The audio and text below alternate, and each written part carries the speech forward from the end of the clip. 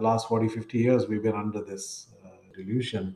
We have put profits at the center of everything. And people and the planet and communities and society, all of them are supposed to serve profits. So we've gotten it backwards. We need to put people, the flourishing of people, at the center of everything that we do. And of course, that includes the flourishing of the planet and the flourishing of communities. And then profit has to serve that. I think that's the world that we are moving towards. But I think the current experience the last few years has accelerated that shift. Our deepest fear is that we are powerful beyond measure. I will live every day as if there were a microphone tucked under my tongue. It's great to get in the game, but don't get in the game till you understand the rules, till you're an insider. Your life changes when you begin having a different conversation in your head. What we need to do in radically deep problems is propose radically visionary solutions. Because the people who are crazy enough to think they can change the world are the ones who do. Greetings, everyone. My name is Julie Masters, and you are listening to another episode of Inside Influence, in which I delve into the minds of some of the world's most fascinating influencers or experts in influence to get to the bottom of what it really takes to own your voice and then amplify it to drive an industry, a conversation, a movement, or a nation. Now, here's today's question.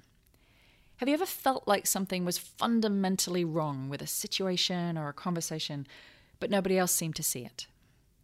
That feeling a little bit like the story of the Emperor's New Clothes, where everybody else seems to be applauding, but there's one important truth that nobody seems willing to talk about. Now, that is exactly how my guest today felt from a very young age about one of the most influential ideas in the world. This idea dictates how we structure our nations, our organizations, and communities, the wealth and the power available to solve some of our biggest problems, and, at its most grassroots level, the price of a loaf of bread. And that one idea is capitalism. According to the dictionary, capitalism is defined as an economic and political system in which a country's trade and industry are controlled by private owners for profit. Now, brief history lesson. Since the birth of capitalism, approximately 200 years ago, the world's population living in extreme poverty dropped from 94% to 9.6%. Between 1990 and 2015 alone, free trade enabled 1.25 billion people around the world to escape extreme poverty. That's 50 million people per year and 138,000 people every day. Yet what comes with this idea, the flip side to the capitalist coin, has been argued to be the diminishment of people and the planet into assets to be bought, mined, and then discarded. A celebration of greed that eventually led to the GFC and the trillions of dollars of marketing spent every year selling the unattainable, often to the vulnerable. To put it lightly, it's a fairly powerful idea. Raj Sisodia was a young man growing up in India when he first came across the impact and the idea of capitalism. And he came to the conclusion that there had to be a better way of doing business than just surviving to chase money. That capitalism still has the potential to be one of the greatest ideas that we've ever had, but first it needed a complete overhaul. One that puts people at the center of all decision-making, that makes the primary purpose of business to heal rather than to harm, and one that, as it eventually turned out, when put into practice, leads to companies outperforming the S&P 500 index by up to 14 to 1. That idea is conscious capitalism. Raj is a founding member of the worldwide conscious capitalism movement. F.W. Olin Distinguished Professor of Global Business and Whole Foods Market Research Scholar in Conscious Capitalism at Babson College. He has written 11 award-winning books on fostering a more humane, caring, and enriching way of doing business, including Firms of Endearment, the New York Times and Wall Street Journal bestseller Conscious Capitalism, Everybody Matters, which was named one of the best books of 2015 by Forbes, and his latest book, The Healing Organization, Awakening the Conscience of Business to Help Save the World. His work has also been featured in the Wall Street Journal, the New York Times, Fortune, Financial Times, Washington Post, CNBC, and so many more. I was actually first introduced to Raj through Bob Chapman, CEO of Barry Waymiller, previous guest on this podcast and Raj's co-author and the focus of the book, Everybody Matters. You're going to hear Bob's name come up many times during our discussion, particularly as somebody whose business practices and personal leadership practices completely embody both conscious capitalism and the healing organization. In this conversation, Raj and I dive into the role of the healing leader post-COVID, including why the virtual workplace may just be the catalyst needed for a new era of business. Why part of moving forward consciously as organizations and as leaders involves first going backwards, shining a light on the aspects of ourselves and our teams that remain frozen and afraid. The power of space, and I feel like this one is coming up in every conversation at the moment, to reassess what's working, what's not, and to replenish your energy so that you can double down where it counts. Why capitalism can still be the greatest idea we've ever had, and what needs to change in order to move forward. Finally, Raj's own journey of influence, what he's learned about creating and sustaining a global movement, why it led to a healing journey of his own, and my favorite new phrase, how to have more courageous patience when it comes to seeing our ideas take hold. On a personal note, this conversation honestly went nowhere I expected. I arrived literally with 2 pages of notes and questions about the future of capitalism, and I left with a deep appreciation for the humility, grace, and courage of Raj himself. You know, in any journey of influence, at some point, you're going to face your words head on. If you teach patience, you're going to hit the places where you have none. If you teach courage, you're going to find those moments where yours disappears. And if you talk about healing organizations, eventually you will need to face a healing journey of your own. Raj is a human being that has had the courage to do both. The courage to drive the new ideas and stories that will move the world forward, and the courage to re-examine the old ideas and stories that are holding him back. Now that is real influence. So, enough from me. Time to sit back, stride out, cycle on, and enjoy the visionary wisdom of the man himself, the incredible Raj Sisodia.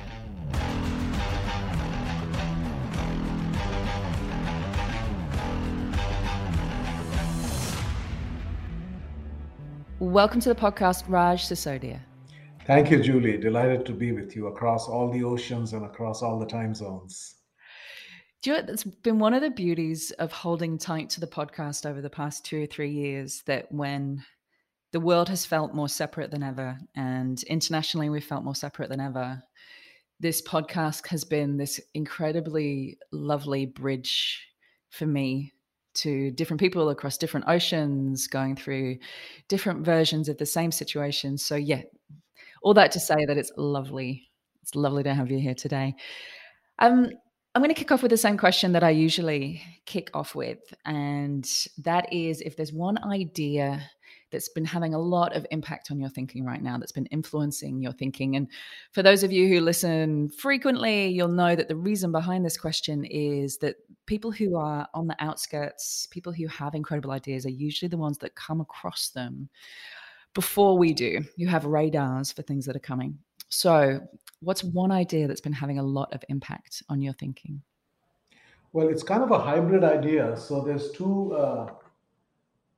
books recently that have impacted me a lot. So this is a book by a New York Times reporter. It's called The Man Who Broke Capitalism. It's about Jack Welch. And I think even in Australia, you may have heard of Jack Welch, the former CEO of General Electric, who kind of created a paradigm that then resulted in all the problems that we are trying to address through conscious capitalism, right? So he created this world in which it's only about shareholders. It's about laying off, downsizing. It's about deal making. It's about financialization. It's about share buybacks, etc. And that has then led to all of the suffering, that we are contending with for people, for communities, and for the planet. All of that, right? And we are kind of coming out of that, and we're trying to come out of that days. But he's kind of reflecting the Milton Friedman mindset, which is that the only purpose of business, the social purpose of business, is to increase its profits. So we just had him on our podcast yesterday, and I've been immersed in that. Now, meanwhile, last week I met a scholar named David Sloan Wilson. I was speaking in Connecticut at our chapter, and he was in attendance there. And he is one of the world's foremost evolutionary biologists and a deep, deep expert in. And they say after Charles Darwin, I mean, he might be like the biggest figure in that whole field. And he is now applying those ideas into economics and into business. And I think we are on the edge of coming up with a new theoretical basis for what we have been talking about in conscious capitalism. So it's evolutionary biology, which is based upon some very, very simple and they're incredibly powerful fundamental principles that Charles Darwin first talked about, right? That what you find in nature is that, first of all, there's variation, right? That even within the same species, that different representations of that species are not the same as each other. There is selection. In other words, the qualities that each of those entities have makes a difference in terms of their ability to thrive in the world, right? So there's variation, there's selection, and then there's replication. So the offspring of those entities tend to be somewhat similar to those entities themselves, right? So just those three core principles alone start to then explain how every form of life on this planet evolved, whether it's plants to bacteria, all the way up to human societies, right? And those ideas are very much relevant to the world of business and capitalism.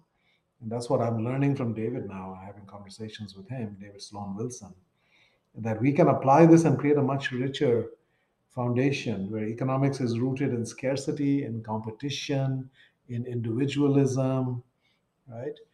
And we can actually show that the world actually operates and success really comes to those who are cooperative, who think not only about the individual but also the collective, right? And that it's not rooted in scarcity, that there's plenty for everybody. So that's kind of the intellectual stimulation that I've had, and I'm really just anxious to dive more and more into David's works and then have a conversation with him. And so, just because now I'm curious, how would you take that, evolutionary biology, and use it to rework capitalism, or use it to rework kind of the fundamental principles of the business markets?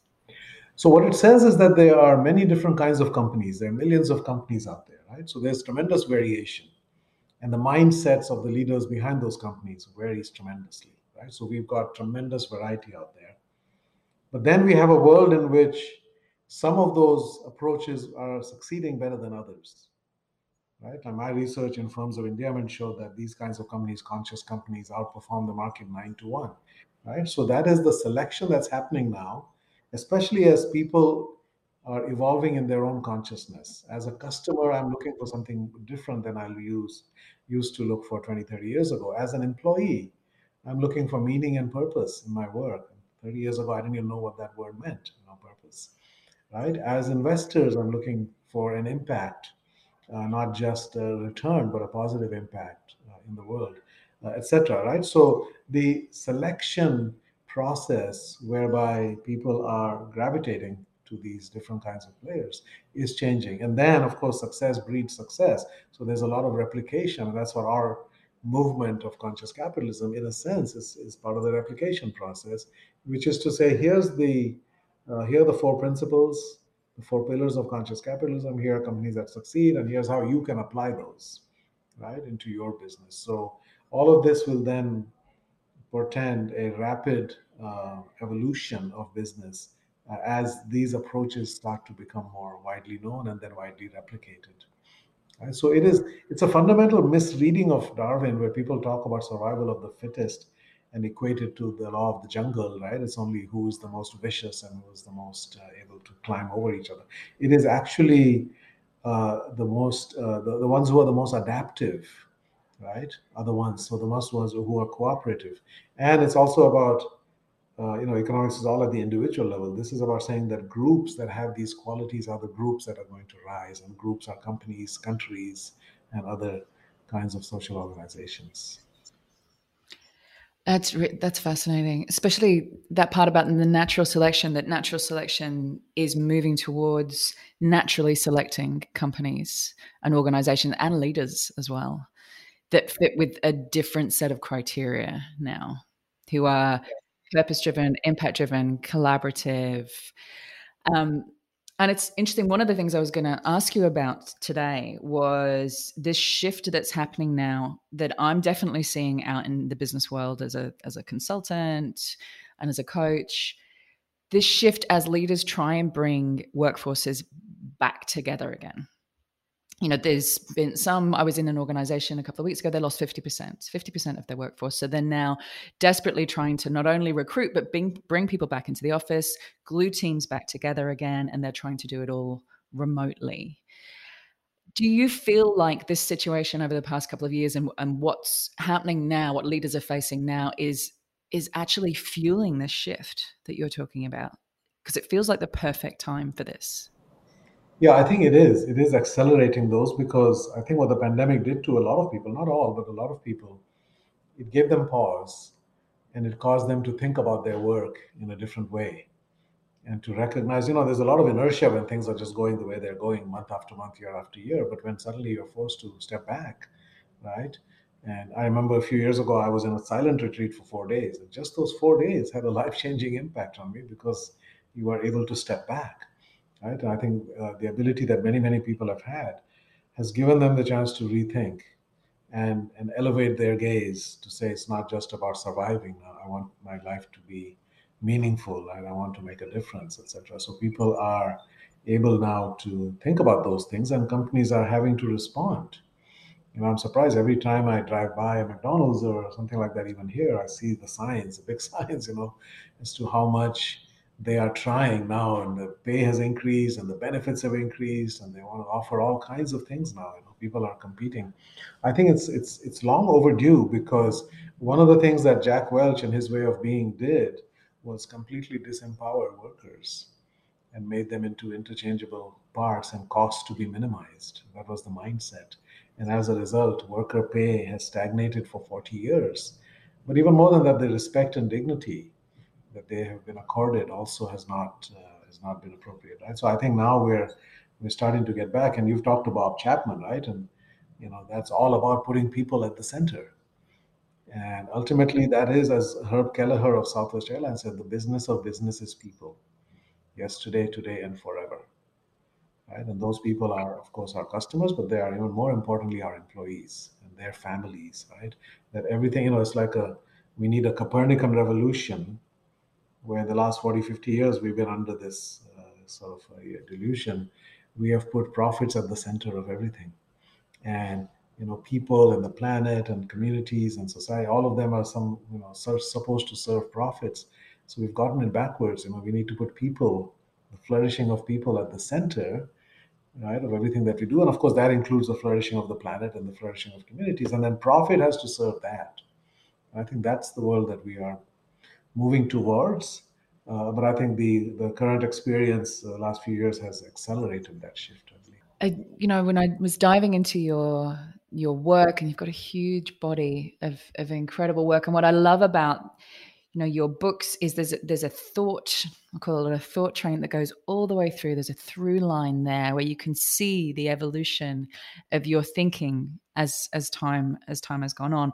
But there's a very particular theme, which in my language I would call, the evolution of business and leadership to its highest potential, to the place where it's capable of going. Where did that theme begin for you? We were talking off air before we came on that you've spent a lot of time in introspection recently. You've been writing almost an autobiographical, can't even say that word, an autobiographical book. Where did all this begin for you? Where did you start to get so passionate about this topic? Well, I came to the U.S. as an adult. I was here as a kid for a few years, but then went back to India. But I came to the U.S. in 1981 at the age of 23 to get a PhD in business. And I landed in New York. And by the way, that's the same time, literally within weeks, when Jack Welch became the CEO of General Electric, right? And this was the dawning of that decade, which came to be known as the decade of greed. right? If you remember the famous speech from Wall Street, greed is good, right? All of that. It was Reagan's America, right? It was Thatcher in England. I mean, we were very much in that mode where it was all about individual success, and success was defined as money and power, right? So I came into that milieu, and as a student of business at one of the leading PhD programs, in the world at Columbia University, um, I found that I was not at all inspired by what I was being taught. And I was getting a PhD in marketing. And I was this idealistic kid, just if you look at innately who I was as a very small young child, I was idealistic, I was very trusting, I was very harmony seeking. I had certain traits, right? And I wanted the world to be a certain way. And of course, my father was the opposite of all of those things. So he tried to convince me to be the opposite of who I was. But I had those deep down within me. And I found that the world of business did not feed my idealism at all. It was, in fact, making me cynical. And I had this inner dialogue that my father got a PhD in plant science, in genetics, right, in plant breeding, because he was trying to cure world hunger. That was his dream. And I get a PhD in marketing, and I'm just trying to sell some more potato chips, or any other, useless product, right? I had a kind of a lack of purpose and lack of meaning, even to some degree, a level of shame associated with my profession. I did not feel that I was in an inherently self justifying profession. And so, looking at it with outsider eyes, I always saw the flaws. I said, "Wow, America, we're going nuts here with the amount of money that we spend on marketing and how much it pervades your life." Right? The New York Times was about 4 inches thick, and 80% of that is ads. There's ads everywhere you look. The average American is exposed to like 2,000 advertising messages a day. Your mailbox is full of all the stuff that goes into your trash can, right? This coupon. I mean, all of this, it seemed like mania, marketing mania to me. And so I became very quickly, my research focus became on ethics, efficiency, effectiveness, productivity of marketing. What are we spending? What are we getting? And over the years, the story became worse and worse. Spending was going up. Customer satisfaction was plateauing at a low level. Customer loyalty had fallen deeply, and customer trust had plummeted over a period of decades, even as spending had. And the biggest eye opener for me was in 2004. I did a study, um, two studies. One was quantifying the amount of marketing that there is, and I found if you add all of the elements up, it was $1 trillion that year in the U.S. alone. Now that the GDP of India that year was 700 billion. Okay. So I said, how is it that a billion people are living on what less than what we're spending here on ads, coupons, and junk mail? What are we getting for that? Right? What are companies getting? What are customers getting? Or what is society getting? And the answer in all of those cases was not much, and in fact, a lot of negative consequences. So I had all this frustration, I had angst, I had some degree of shame. Um, I was kind of the Dr. No in the marketing profession, pointing out all the ills. Not a very popular position, right? But I did a book called Does Marketing Need Reform? And the answer was a resounding yes. And then I started a book, still coming from that place. It was called The Shame of Marketing. And it was really my shame. It was not, that I was feeling about it, but I was going to talk about all the ways in which marketing does bad things, like using women's bodies to sell products.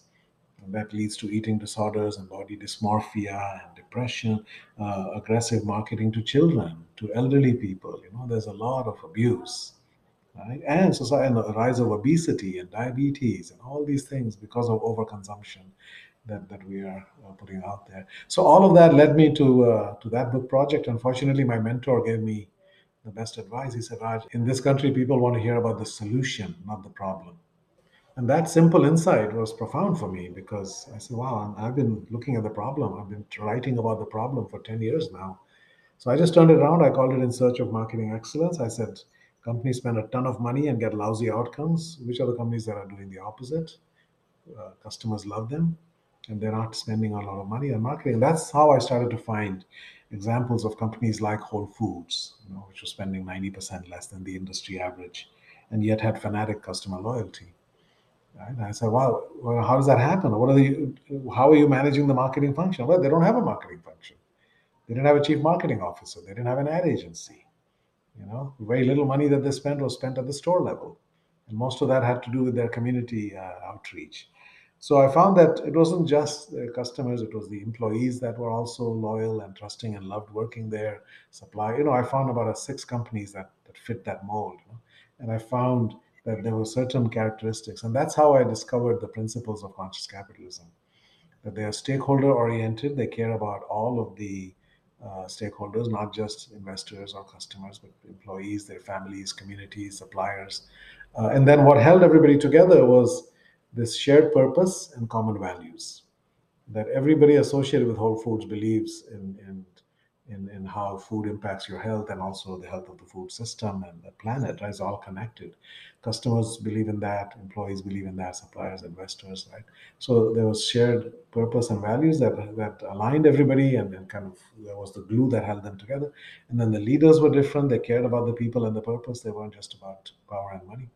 And the cultures, people actually look forward to going to work. They don't say, thank God it's Friday.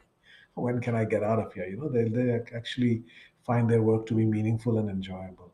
So I discovered those things. And then I remember the distinct moment when I was writing some of the stories of these companies. And I was so deeply moved by that, what they were doing for their employees or their families or community, that I literally had tears in my eyes while I was trying to write. And I was at a writing retreat in Pennsylvania here. And I said to my co author, David, I said, David, I've never had tears of joy connected to my work. I have often experienced frustration and anger and other emotions, but not joy. And I think my body is trying to tell me something, that this really matters, right? As I said, I've never been inspired in my MBA program or in my PhD program, right? The story of business was not, to me, an inspiring one until that point. And now suddenly I said, wow, I had no idea such deep humanity can exist inside a for profit, publicly traded company. And then, of course, when we did the financial analysis, that was icing on the cake. We found that these companies outperformed 9 to 1 over a 10-year period. And as now it became an incredibly compelling case. Like, why would you not do business in a way that benefits everyone and results in more financial success? Like, how could you justify any other way? So I was on fire with that. And I had a vision for what I was calling the Institute for New Capitalism. And that's how I met John Mackey, the CEO of Whole Foods, who read the book, loved it, invited me to spend a day with him. And at the end of the day, I shared my vision. And he said, that's my vision as well, but I like the phrase conscious capitalism. So that's how we started the movement. But from that day on, my whole focus shifted. I was now aligned with who I was and how that uh, related to my purpose now, which I define as my purpose is to bring heart healing, soul, and courage to business and leadership so that we can build a better world that works for everybody. Right? And that's what I've been living since 2007 now. And I'll just fast forward to 2018. So that year I was writing the Healing Organization. And as you said, there's now a trajectory from Forms of Endearment to Conscious Capitalism, and then Everybody Matters. Shakti Leadership, which is about the feminine, masculine, feminine integration. The Field Guide, and then the Healing Organization, which is kind of the ultimate expression of this energy. And I was writing that book, and 4 women friends of mine told me, "You're writing about healing, but what about your own healing? Have you done work on yourself?" And I said, "I don't have time for that. I have a book deadline." Those pivotal moments in life where, if you're lucky, that kind of message comes in, and then you hear yourself say, "I don't have time for that," and there's that bell ringing where you think, "I don't have time to do one of the most fundamental things that we're here to do." And again, if you're lucky, that's enough of an alarm bell. You don't require the rest of the kicks up the butt that come after that. And so fortunately, I listened to them because it was true. I'd finish one book and immediately have another one lined up, and I'm traveling constantly, and I just like no time really to reflect. And so I took 5 months off, delayed the book. I said yes to a Himalayan journey with the Shakti, a spiritual journey with the Shakti group up on the India-Tibet border, a deeply Buddhist region. I said yes to a silent retreat with Peter Senge and David Cooperrider and others in upstate New York, in a place called Peace Village, which was incredible. Uh, I also worked with a coach for the first time, and I said yes to Lynn Twist in the Pachamama Alliance. She called me and said, "You need to come on this trip. You're going to learn more about healing in 10 days in the rainforest with shamans than you will in years of research." So I had all those experiences, and they were profound. And and my coach, after I told her the trajectory of my life and where I come from, this very feudal subculture in India, the warrior caste, a tough relationship with my father, you know, and a wonderful relationship with my mother. And my parents are the polar opposites, right? She's pure unconditional love. My father is not, right? And he's all about do my way or the highway. Um, and when I talked about all of that with her, and she said, "Do you realize that you spent 45 years of your life trying to impress your father, right, by doing the kinds of things that he valued, right? But then you've spent the last 15 years honoring your mother with your work. Because everything you've brought with all these books, related to forms of endearment consciousness, this is all her energy.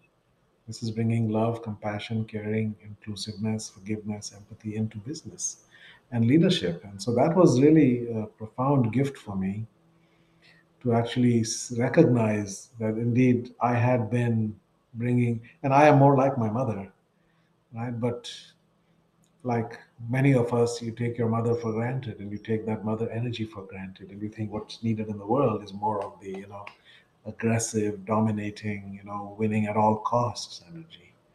And so that was a profoundly impactful thing. And then she said, "Does your mother know that?"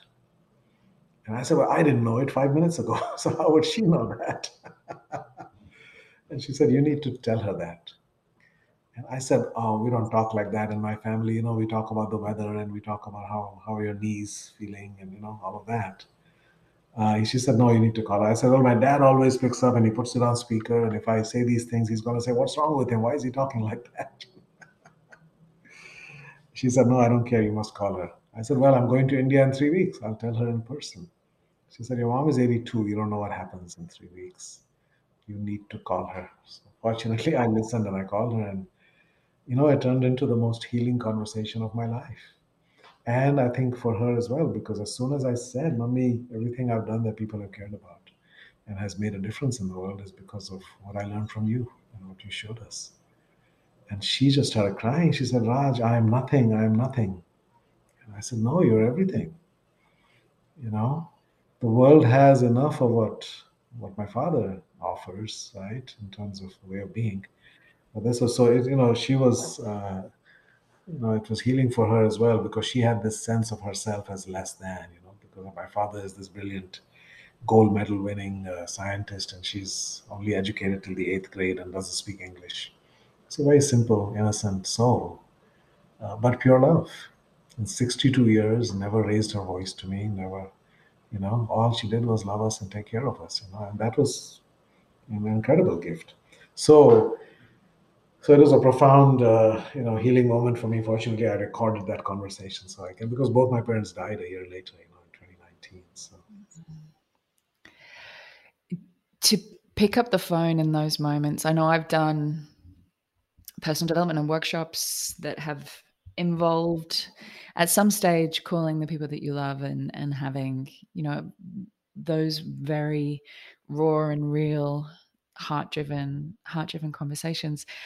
And it's the truth that if you don't pick up the phone in those moments, you don't, like something happens, life moves on, it doesn't feel right anymore, you're not in that energy anymore. So to take action in those moments can end up in some of the most healing, beautiful, and unifying conversations of your life. well, one insight that I've had, by the way, part of my healing experiences that year also included, I went to the rainforest. I had an ayahuasca experience, right, which is a psychedelic that occurs naturally in those regions, right? And I had all these visions. Incredible, it gives you access to levels of consciousness you normally don't. And I received all this wisdom from a source somewhere, right? I had gone there to learn about healing. And so one of those was The message that love that is not expressed is like a check that is never cashed. It doesn't do any good for anybody, right? You could be sitting on $1 million check, right? But unless you cash it, what good is it to you or to the giver, right? To the receiver or the giver, right? So I've come to say, yeah, if I hadn't had that conversation with my mom, I can't imagine, I don't know how different it would have felt. And I had these other visions, the centerpiece. Well, I'll tell you two more. So one was I saw a long line of people standing under the hot sun, like thousands of them. And at the end of the line was a tiny little woman, and all these people are waiting to get a hug from her. Um, and she's a real person, actually. She's Amma, which means mother. She's the hugging saint from India. She travels the world and just gives people hugs. Now, people get a hug and then they walk away in tears. Why? Because they experienced unconditional love. For many of them, for the first time in their life, right? Through that hug that she gives, there's some power in that. Now, the message I got as I was being shown this from above in my mind, the message was that all these people who are standing in line, they could be hugging each other. That they have what they are looking for. You don't need to go somewhere else and find it. That we humans have it for each other. We have what it takes for us to heal, right? For each other and for ourselves, right? So that was one message. We are the cause of our suffering, and we are also the cure for it, right? For each other. All the suffering in this world is caused by humans towards other humans and towards other life forms. So we are also the source of healing for that. And then the biggest part of that night for me, it was an incredible setting. We were on the banks of a river. It was a lunar eclipse night. We were lying on banana leaves. There was a shaman, who was chanting and whistling and blowing after we had the ayahuasca. And I get this vision of four words floating in my, as I'm lying there. And I like to make acronyms out of things. So this came as an acronym. So here's the list. Okay. You came here to learn about healing. Here's what the world needs in order to heal. And the words were love, innocence, simplicity, and truth. So that forms the acronym LIST, right? LIST. Here's the list. That everything we do in life should come from a place of love. Even the harshest things that we have to do sometimes, letting somebody go, or whatever it might be, can be done with love and from a place of love. And that's what Bob Chapman's message is as well, right? The way he puts it is, somebody asked him, what if you have to let somebody go? He said, okay, how would you do it if that was your daughter? How would you handle that? You wouldn't say, oh, we need to keep her on at all costs. No, she's not happy. She's not doing well. She's going to be better off doing something different, right? We're going to help her find that, right? So again, you do it with love. So love. And then innocence. We are all born innocent, right? We have many qualities that we are born with, but innocence is one we all share. And then very quickly we get corrupted into the ways of the world. And it becomes about climbing over other people and using our intelligence to trick them and manipulate them, and right. We don't have a choice when we are born, but later on in life we can choose a return to innocence, that I will not act in a way that knowingly causes harm towards anybody. I will not abuse or exploit anybody, etc. Right. So that's a chosen innocence, the innocence on the other side of wholeness. Simplicity.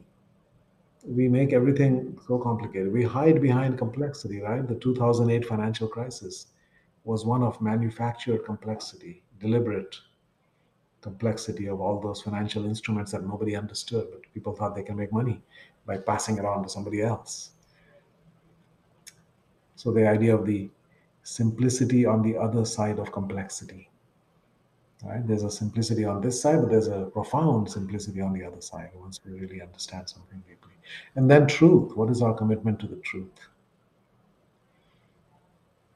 I have a PhD in marketing, where we talk about the truth, right? Or in our politics. Truth is, Gandhi's autobiography was my experiments with truth. He said truth is more fundamental than peace, because there can be no peace without truth. So I feel that was a gift that came to me and through me, right? I have no idea where those words formed, but I think it's, it's love and truth, kind of holding innocence and simplicity within them. And to me, that's a message for all of us in business and otherwise, in life. So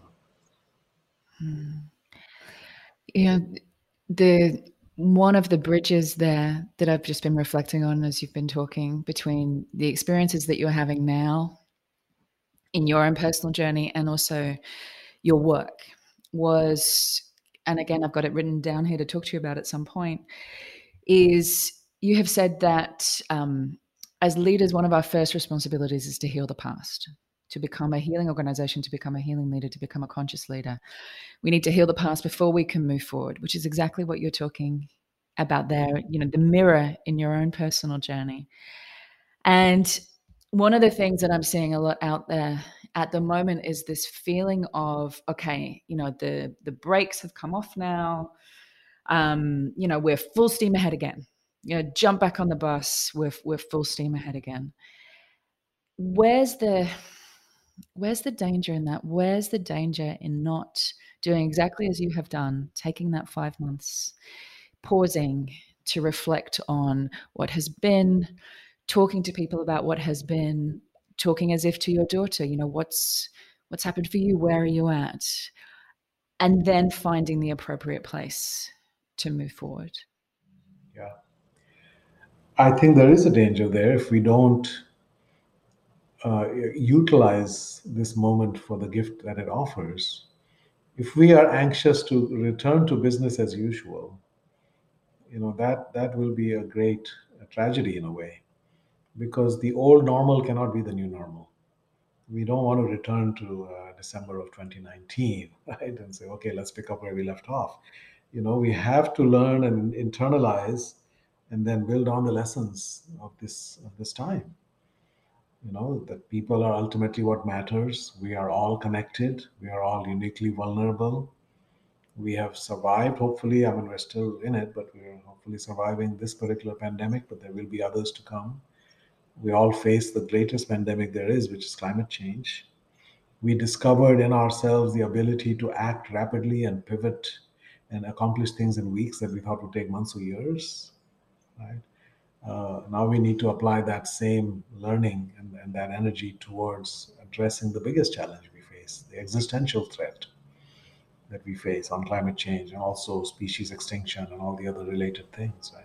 So we have to use all of that, and that's really the focus of my work now, is to work with leaders and get them to slow down and to reflect and to look inward and to understand what needs to heal within, right? Because I believe, as I said, we all are living with post-traumatic stress injury, and we need to heal from that. And so making time for you need to slow down in order to speed up, because yeah, there is a sense of urgency. We've got, this is the decade of determination, as they say. If we don't do the right things by 2030, it probably is going to be too late to reverse or to slow down some of those mega changes. So but in order to do that, we still have to step back and and slow down and internalize those lessons, and then we can move. How important is space in that equation? That's been something I've been thinking about a lot recently. Can you do everything that you've just discussed? Can you pause, reflect, take time, process everything that's happened while still being in motion? Or does it require space? Does it require a deliberate pressing of pause? I do believe it does. You can try to squeeze it in here and there and set aside an hour, and or a few hours or a couple of days here and there. But I do believe that it benefits from that sustained amount of time and conscious attention to these things. Working with a coach, for example, right? Taking time off to be in nature, be with yourself in silence. I mean, silence is such a profound experience, especially if you can do it with a group of other people who are also going through silence. There's something magical that happens there. In those 4 days, I had 45 pages of notes that it was just downloads coming to me, thoughts, and my life kind of making sense.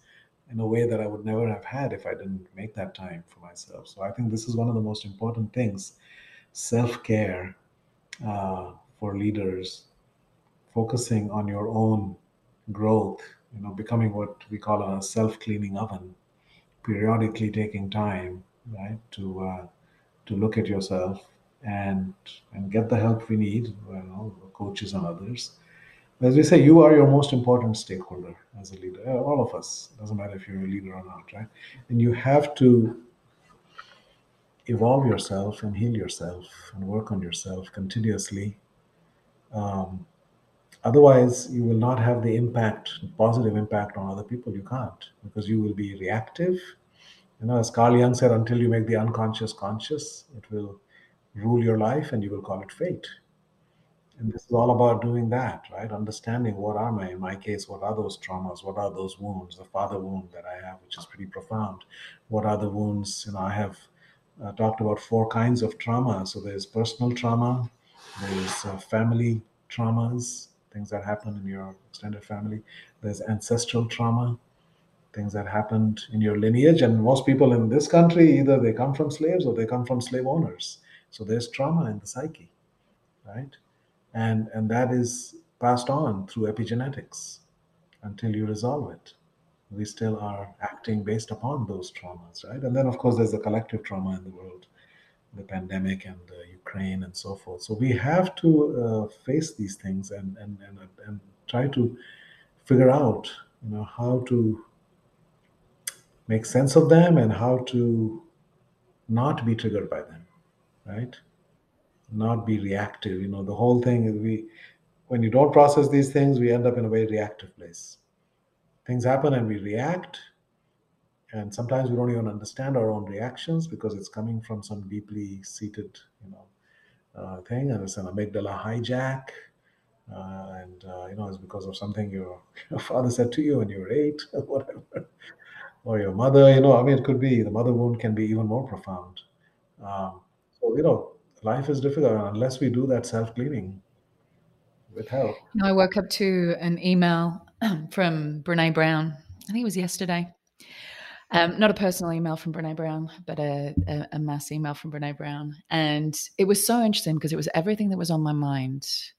It was like she'd taken a snapshot of my brain, the thing that I hadn't wanted, the conversation that I hadn't wanted to have out loud, and she was having it. She was having it out loud with the courage and the articulation that she has. And she said exactly what you're saying now. She said, we all need to process. I am noticing that the space between stimulus and my response has shortened to basically nothing. And for that reason, we are pressing pause for 4 months as an organization.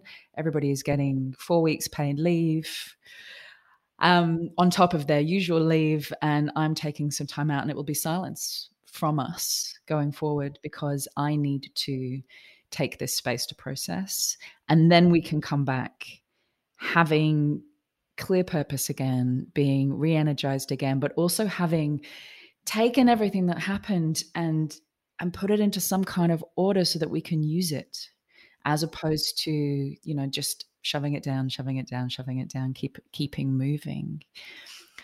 And it occurred to me the courage that it takes as a leader, as a conscious leader, to voice your own story amongst the rest of the information, which is exactly what you're doing now, which is exactly what she has done and is doing so beautifully. And how hard that is for us as leaders to do, because you are seen as the one that needs to be the captain of the ship, the one that nothing touches, the invulnerable, the person who has the direction always in mind, that keeps moving, gives energy to the rest of the troops. And I think that there's a real space now for leaders to start telling their stories of, actually, no, this period of time was really hard. It was hard for all of us. And here's a particular moment that broke my heart, and I'm still working through that. Do you see many good examples of that happening at the moment?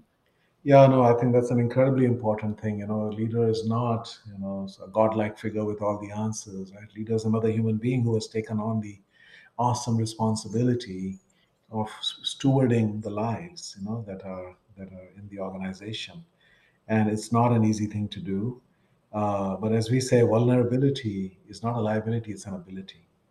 And if you as a leader, it's right in the word, right? It's vulnerability. As a leader, if you can model that, what I say is that there are two things that are locked away in the corporate closet. There is silent suffering, right? That people are walking around with burdens and challenges that if you could see a thought bubble over their head, everybody you saw today, if you could actually what's actually going on in their life and what they're worried about, it would break your heart. So silent suffering, and there's unexpressed love and care.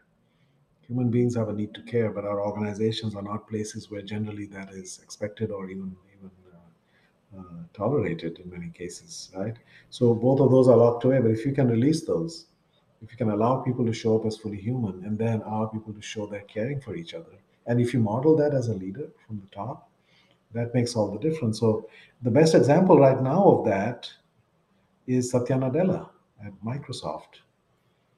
Now, Microsoft has had three CEOs in their history as a public company.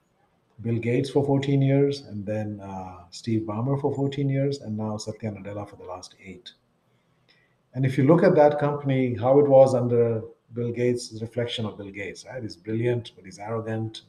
He yells at people, and that's the stupidest thing I ever heard, and no tolerance for, everybody became like a mini Bill, right? That's what, was celebrated. Then you had Ballmer. Gates was a visionary, right? So he said, we want to put a computer on every desk powered by Microsoft software. And it's one of the rare instances where a company actually realizes its vision, achieves its purpose. By the time Ballmer came around, there was no purpose other than profit, because the purpose had been realized, and he didn't have the wherewithal to say we need a new purpose, right? So it became all about the numbers and all about pushing people hard, the Jack Welch playbook. And for 14 years, Microsoft basically treaded water. It went nowhere, became increasingly irrelevant in the world. They missed the mobile revolution, they missed the cloud revolution, with Google Docs and all that, even their office products are becoming less relevant. And then he leaves and they put Satya Nadella in as CEO. And the first thing Satya does in an offsite with the leadership team, he sits down and tells his story and talks about when he was young and his sister died and what impact that had on him, the struggles that he had growing up.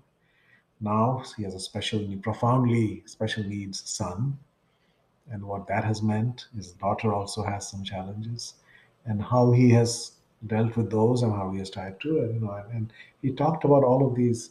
And by the way, his son just died 3 weeks ago, that special needs son. But he opened himself up at a human level in a way that had never been done in Microsoft. And then all the other leaders started sharing their own journeys and challenges and pain points and all of that, And it just created a whole different ethos there. And this company now, he's created a new culture there, a culture of empathy for each other and for our customers, and understand what their life is about and how we can help them. A new purpose that they've articulated that now makes them important and relevant again. A growth mindset, right? Which is not about, in the past, they were all the experts and everybody sort of sat on their expertise, like, this is what I know and this is what I get. But now it's about what can I learn? How can I evolve? His mantra is very simple. As a leader, you have to model, you have to coach, and you have to care.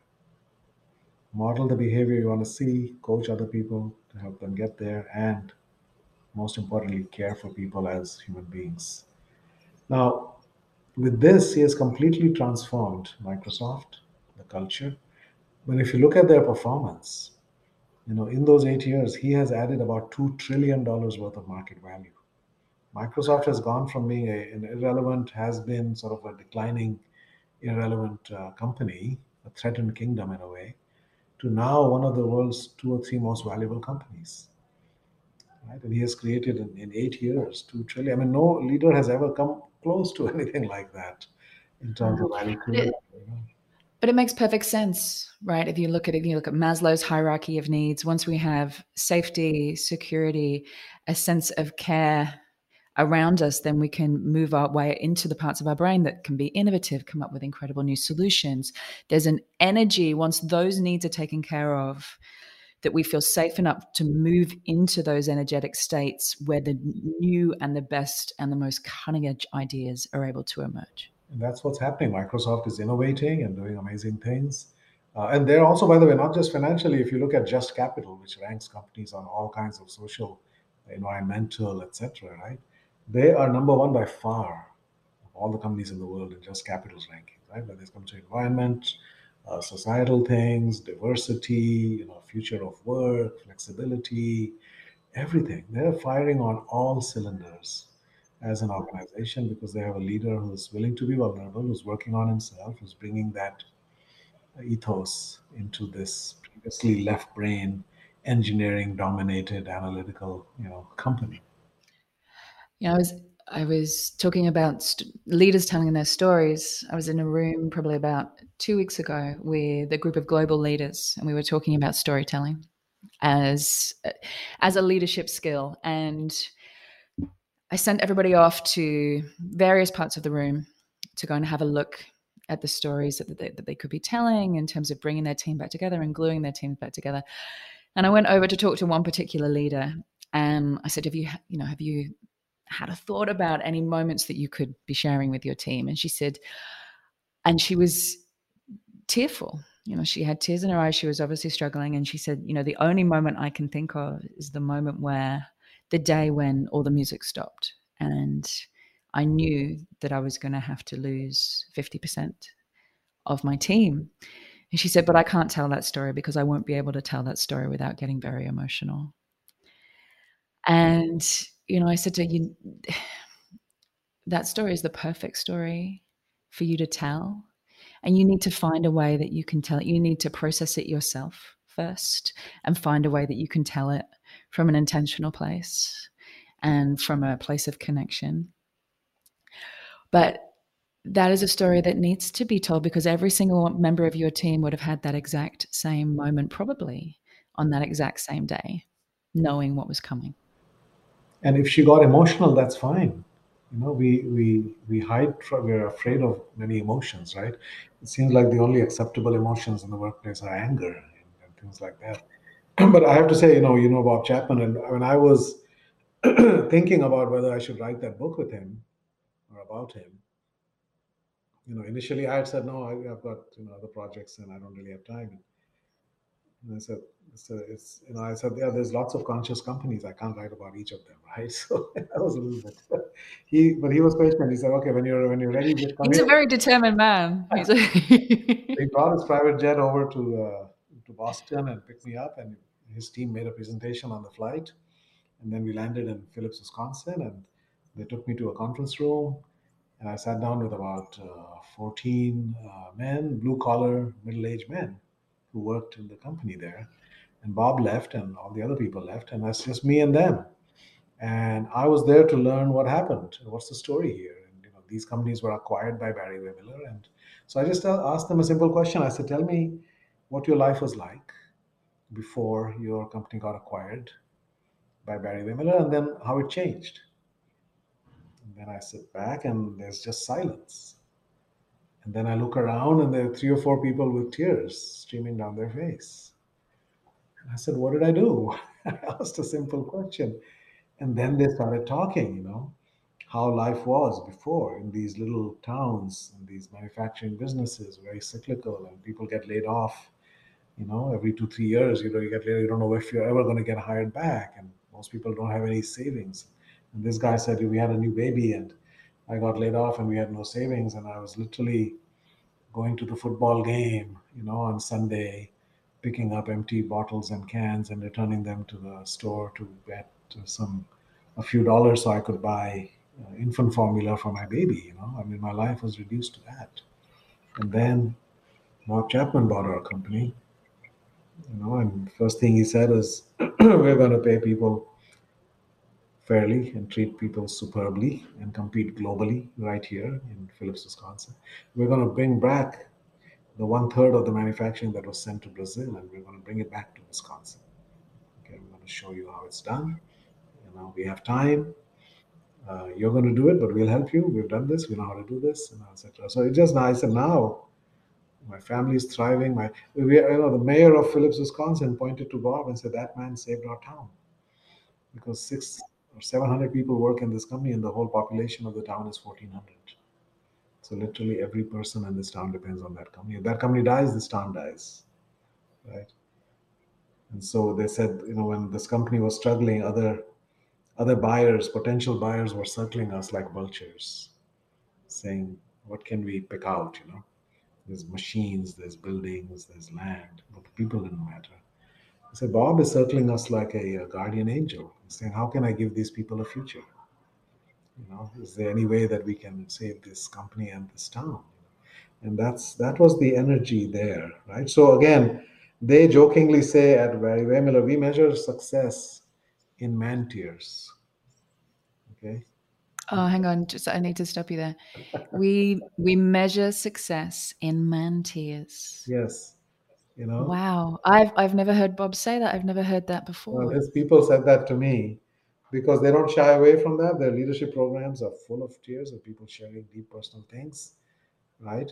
Because I said, if you can create a culture in which middle-aged blue-collar men with less than a high school education are comfortable showing this depth of emotion in front of each other, you've created something special. I mean, that's kind of what sold me on writing. At the end of those 2 days, I said, Bob, this is a book that has to be written, and I want to be the one to write it because I haven't seen anything like this anywhere else, you know. And so, and Bob really was the inspiration for the healing organization because I think about 3-4 years ago, I was with him somewhere and I asked him how he was doing, and he said, "Oh, we're looking at about 10 to 12 acquisitions this year." So I'm busy flying all over Europe and all over the world, it's 18-hour days. And I said, Bob, you have 26 children and grandchildren, right? And at last count, you had 108 companies. Now you will have 120 when you buy these, right? I said, when the number of companies far exceeds the number of children and grandchildren, maybe you have enough. I know that you don't need the money. You've got 2 jets and you've got 8 homes and you've got all the things. Why aren't you just enjoying your life? Why do you need the hassle? And he says to me, Raj, I don't know how much time I have left. And on my deathbed, I will not be proud of the machines we built or the money we made. I will be proud of the lives we touched. And before I'm gone, I want to touch as many lives as possible. And I said, Bob, you're not growing a business, you're spreading a healing ministry. Because when Barry Wehmiller and Bob Chapman come to town, people have hope.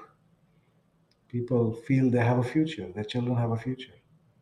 And I said, this is, you're spreading healing in the world. It's like a ministry. So that idea then expanded into, what if that is, in fact, the underlying purpose of business is to heal.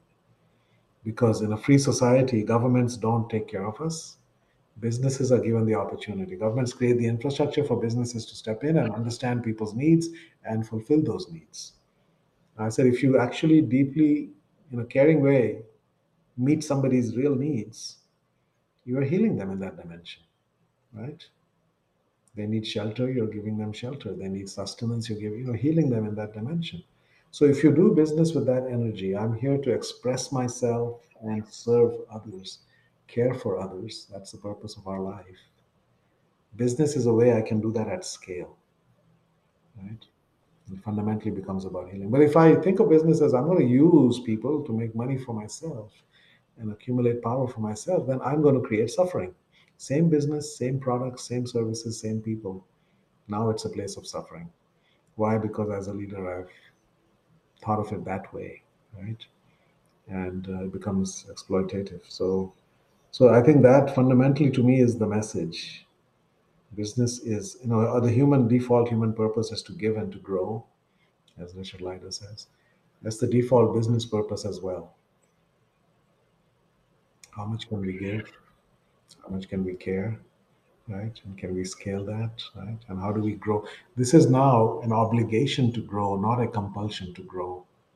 Bob Chapman feels a sense of urgency and an obligation to get on that plane and buy some more companies because, there's an urgency. There are people who need saving and helping. Other companies have a compulsion to grow. I've got 18 billion, but that only makes me number 32 on the Forbes list, One of the things I wanted to ask you, probably might give me my last question today, is that you've spent an entire career driving a conversation that, is so apparent that you're deeply passionate about, and every touch point that people can connect in with your work. What have you learned about that process? What have you learned about getting an idea out there into the world and then trying to spread it at scale, which is essentially what you've been doing? Has that journey given you any lessons that somebody else potentially who's out there that feels the same burning passion and desire that you feel and wants to get their ideas out there can start to put into motion? Well, I think in my case, it was finding the right partners. I mean, I had that idea and I was meeting some CEOs here in Boston and went nowhere. They said, capitalism, what are you talking about capitalism? Why don't you just work with one company and, just help them improve a little bit, people weren't seeing a bigger picture. It was only when I met John Mackey that I found the right partner with, as the founder and CEO of one of the iconic companies in America, Whole Foods Market. He had a very, very visible position in the world and role in the world and identity. And so finding the right partner, number one, and secondly, then uh, deciding to create a movement or try to create a movement around it. Right. So after I met John and I shared my vision for the Institute for New Capitalism, and we decided we were going to try to launch Conscious Capitalism. We had a retreat at his ranch, and then we had our first conference. And then we decided to create a nonprofit and try to then formally spread this idea, as a movement. So it took years. I mean, for many years it was barely noticed. But then, if you fast forward to 2019, suddenly it's like we've reached our Berlin Wall moment, a tipping point. That now what seemed to people ludicrous becomes obvious. Yeah, of course you have to think about stakeholders. Of course you need to have a purpose in your life. You can't just make it about money. What kind of a life is that, right? But yet that's the delusion we were living under until then. So I think very rapidly now there's a paradigm shift that is happening, but it took years, and we were not the only such movement out there. There's other, there's inclusive capitalism, and there's B Corps and BTM. People are doing good work which is related to this, but it's all come to a head, and so I think it calls for what another phrase I learned from Barry Wimler: courageous patience. You want to see it all happen overnight, right? But if anything significant takes time, you don't plant an oak tree and then tug on it every day saying, "Why aren't you grown already?" You give it the time and the perseverance. If you truly believe in it, stay true to that. I mean, I traveled all over the world and to help set up these chapters, and I was 80, 90, 100 talks a year, for many years, doing my part and then writing these books. I said all of us were doing our parts, because we believed in it so passionately, but also it nurtured us and it mattered to us so much. This was the most meaningful thing in my life, this work, and I saw the impact it had.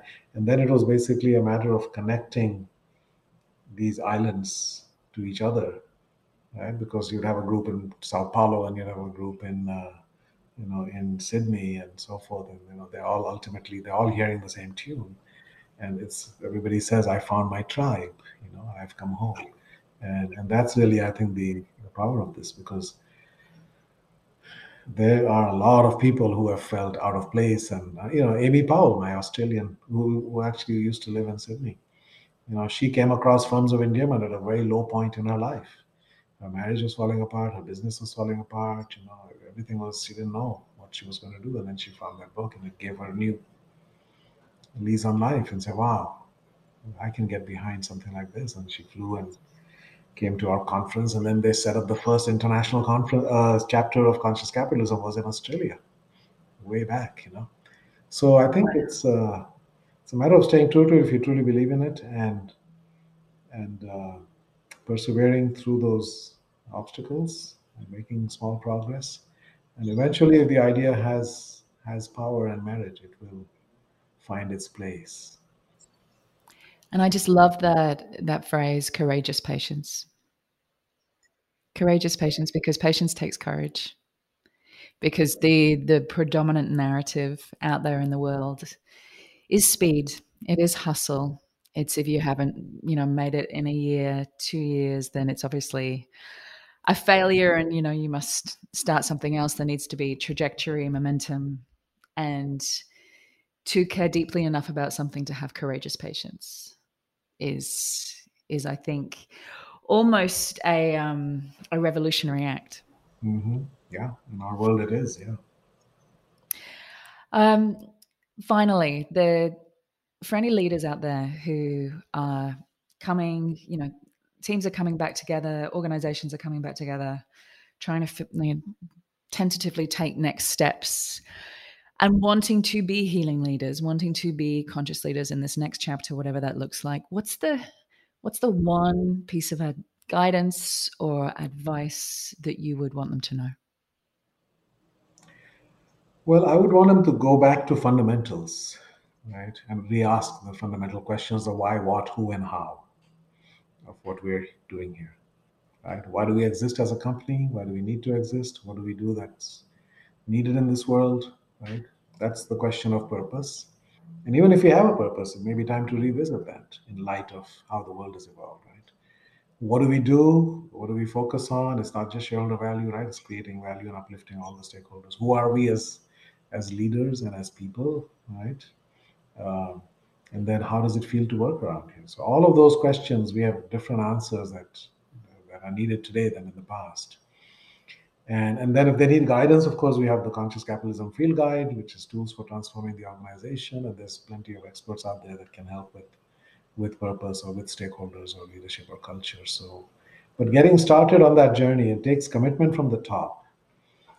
This change does not happen bottom up or middle out.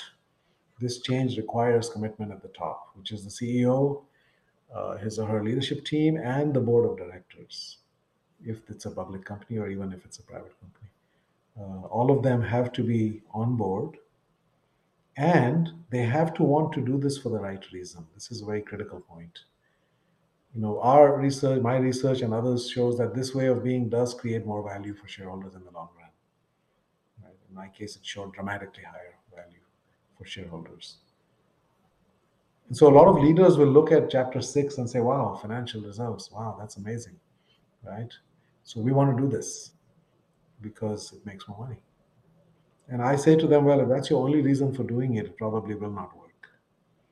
Because you have to want to do the right things for the right reasons. People can see through when you're just using it. These are not tactics, these are tenets. Tactic is a way to achieve something else. These tenets are pillars of fundamental belief that yes, there must be purpose in a human life. Yes, everybody matters and everybody needs to win, right? Yes, my job as a leader is not to use people to achieve my goals. That's a tyrant. That's not a leader, but it's to take people to a better place, etc. So these are tenets, pillars of fundamental belief. And if you don't believe those, then don't pretend that you do, because people have been burnt many times. People are already cynical, and this will become even more cynical, right? So you have to look deep within. If you're not ready to do this for the right reasons, please don't do it. My friend Fred Kaufman uses a good analogy for that. It's a few years ago, there was a smiley face on the cover of Harvard Business Review, one of those yellow smiley faces, and it said, "Happiness is profitable." Right? So CEOs are okay. How do we get some happiness around here, right? How do we? Is it do we need beer? Do we need ping pong tables? Like, what do we need? So if you do it for that reason, because it's going to make you more profits, right? Then it's not really caring about people's happiness, right? So it's like asking somebody to marry you, and she says, "Why do you want to marry me?" And you say, "Well, I read that married men live 5 years longer, and they make 30% more money in their lifetime." So there's a good business case.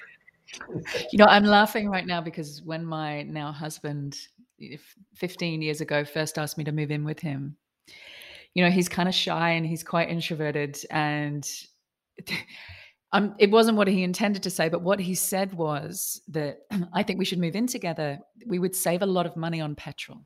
Right. Keep driving between each other's homes. And I remember sitting there, we were out for dinner, and I remember sitting there and just looking at him and thinking, really? Like, really? And I remember saying, you know what, if that's the only reason, I think you need to go away and think harder about that and maybe come back to the table with something better. Yeah, so we should do this for love, as we should do everything for love, right? So ultimately, that's, we have to do the right things for the right reasons. But it's a joyful journey. It's the most satisfying thing a human being can do, is to have a positive impact on the lives of others, and to see that you know group of people flourish over time, and the communities and their children and everybody. I mean, it's I don't think our life offers deeper satisfaction than that. Well, Raj, thank you. Thank you for your time, your work. I can't wait for your new book to eventually hit the shelves. I was lucky enough for you to hold up the manuscript before we got started today and to read the title. And it feels like this is the culmination of your journey and your voice. And it's going to be very exciting when it goes out into the world, whenever the time is right. So thank you. Thank you for your time. It's been such a pleasure. Same here, Julie. Thank you very much for that thoughtful conversation and those wonderful questions, and for the work that you're doing in the world. Thank you. Thanks so much for listening. I hope you enjoyed this episode and have seized hold of at least one tool, idea, or mindset that will help you start raising your own level of influence. Now, for those of you who want to take the next step in your journey, or would just love a roadmap to becoming the most influential voice, idea, or brand in your space, then I have good news. You can now download the latest updated version of my ebook, The Influencer Code, from my website, juliemasters.com. Also, there's a link in the show notes. Just pop in your email address, and I promise I will not spam you, but it is jam-packed full of ideas, tools, and case studies that I have come across in my now 20 plus years of doing this work. Not to mention the 7 areas and 7 core questions that I have found to be hands down the most valuable when it comes to immediately lifting your ability to make an impact. Download it, keep it, share it, juice it for all it is worth. I hope it makes a massive difference in both your career and your business. Thank you always to my co-founder and the main brain behind this podcast, Lauren Kelly. You kick my butt in all the right ways. Thank you for making it happen. And if you did enjoy the show, then we would love you to share this podcast and leave us a review on iTunes, Google, Stitcher, whatever your platform of choice happens to be. And don't forget to subscribe to make sure that you never miss an episode.